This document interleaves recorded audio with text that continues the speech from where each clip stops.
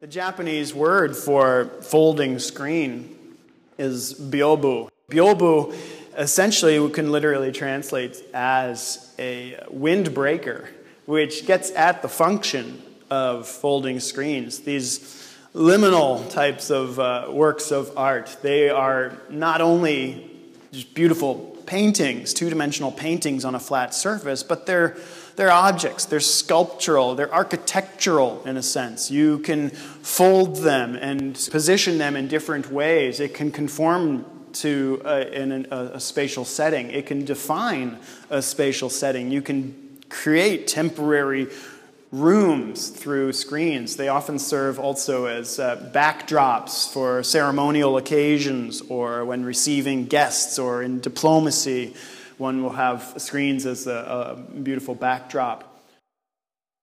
So we have a pair of screens behind me, so two screens. Screens typically come in pairs. And these screens from 1835, I think, right? Yeah, Kishiganko, who is a renowned artist during Japan's Edo period, Edo, E-D-O. That's the years 1615 to 1868, I believe. I think those are about the only precise dates in the entire history of art that I've actually committed to memory.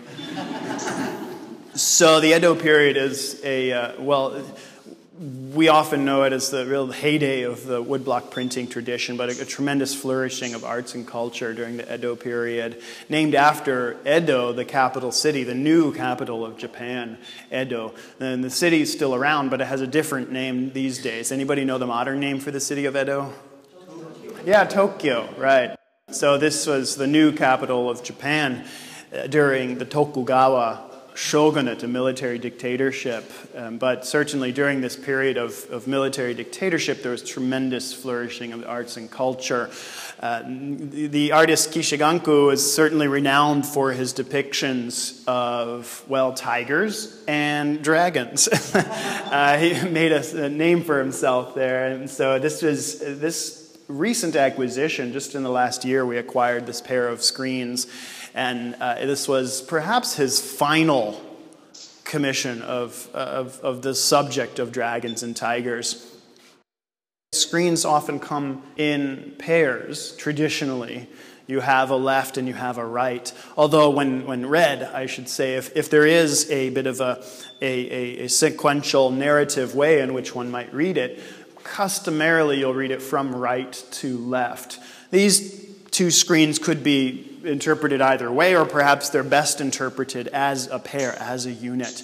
Often screens will have, when they do come in pairs, they'll have dueling opposites, you could say, contrasting elements. One side of the screen might be an autumnal scene, and the other side might be a spring scene, or winter versus summer. The two often then certainly highly relate to one another. This is also what we have with the dragon and the tiger, two quintessential creatures of East Asian lore, legend, spirituality, and art. We see the dragons and tigers celebrated time and time again in Chinese and Japanese art. They are natural opposites to one another. From Chinese Taoist philosophies, the yin and the yang, so the two opposites. The tiger is the passive, is the feminine. The tiger is the wind. The tiger is the west and autumn. Whereas in contrast, the dragon is the masculine. The dragon is the clouds, the sky, the celestial heavenly creature. The dragon is a creature of the east as well, and is the spring. So we're in the time of the dragon, although it doesn't really feel like it outside. No, it's a little better today, though. Also, opposite creatures in other aspects. So the tiger is a creature of the earth versus the heavenly celestial dragon we already touched on.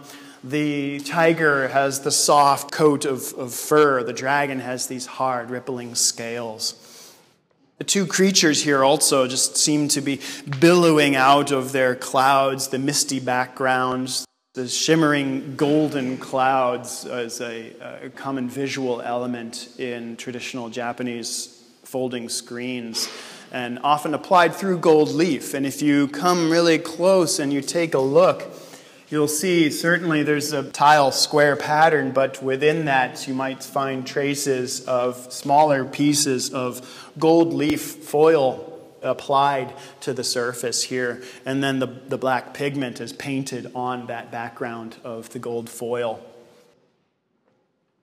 So these highly, fiercely expressive creatures. The dragon, interestingly, though, while the tiger is a particularly belligerent, ferocious creature, the dragon certainly has immense power and might, but it's not inherently fierce or violent. A dragon generally is a benevolent creature and will only become aggressive, responding only to one's intention in kind. So it is said that a dragon will only become aggressive when it perceives a drop of sweat on you. So we have the two from the 1835 here that by the Edo period artist, and then to turn we have another screen. So screens can be many different panels. So our traditional pair of screens, we have a pair of 6-paneled screens.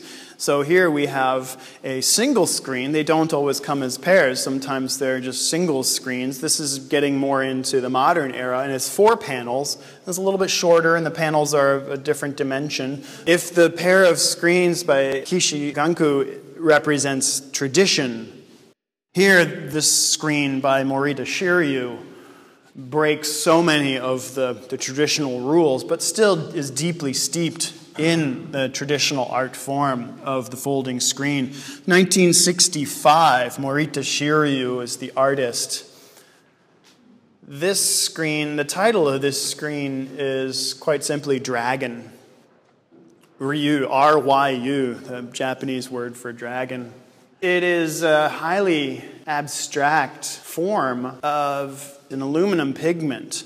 So a black lacquer background with an aluminum pigment on top, and then a yellow varnish, which was applied to the surface of that to give it this golden color, like the shimmering golden scales of the dragon. He has used Ryu, the Japanese character, painted it. I was sensing. You're getting that, right. So this is, it looks like this abstract form, but it's calligraphy.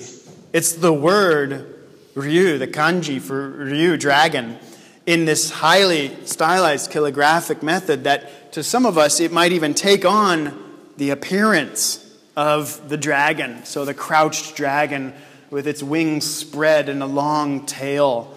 This is a theme that he worked with over and over again throughout much of his career. There's another pair of dragons on a single screen, also in our collection, another screen by Morita Shiryu called Dragon Knows Dragon. Know, K-N-O-W, to know. That's the artist's personal motto of a sort. Dragon knows dragon, which is, you could say, like, know thyself, this very introspective concept.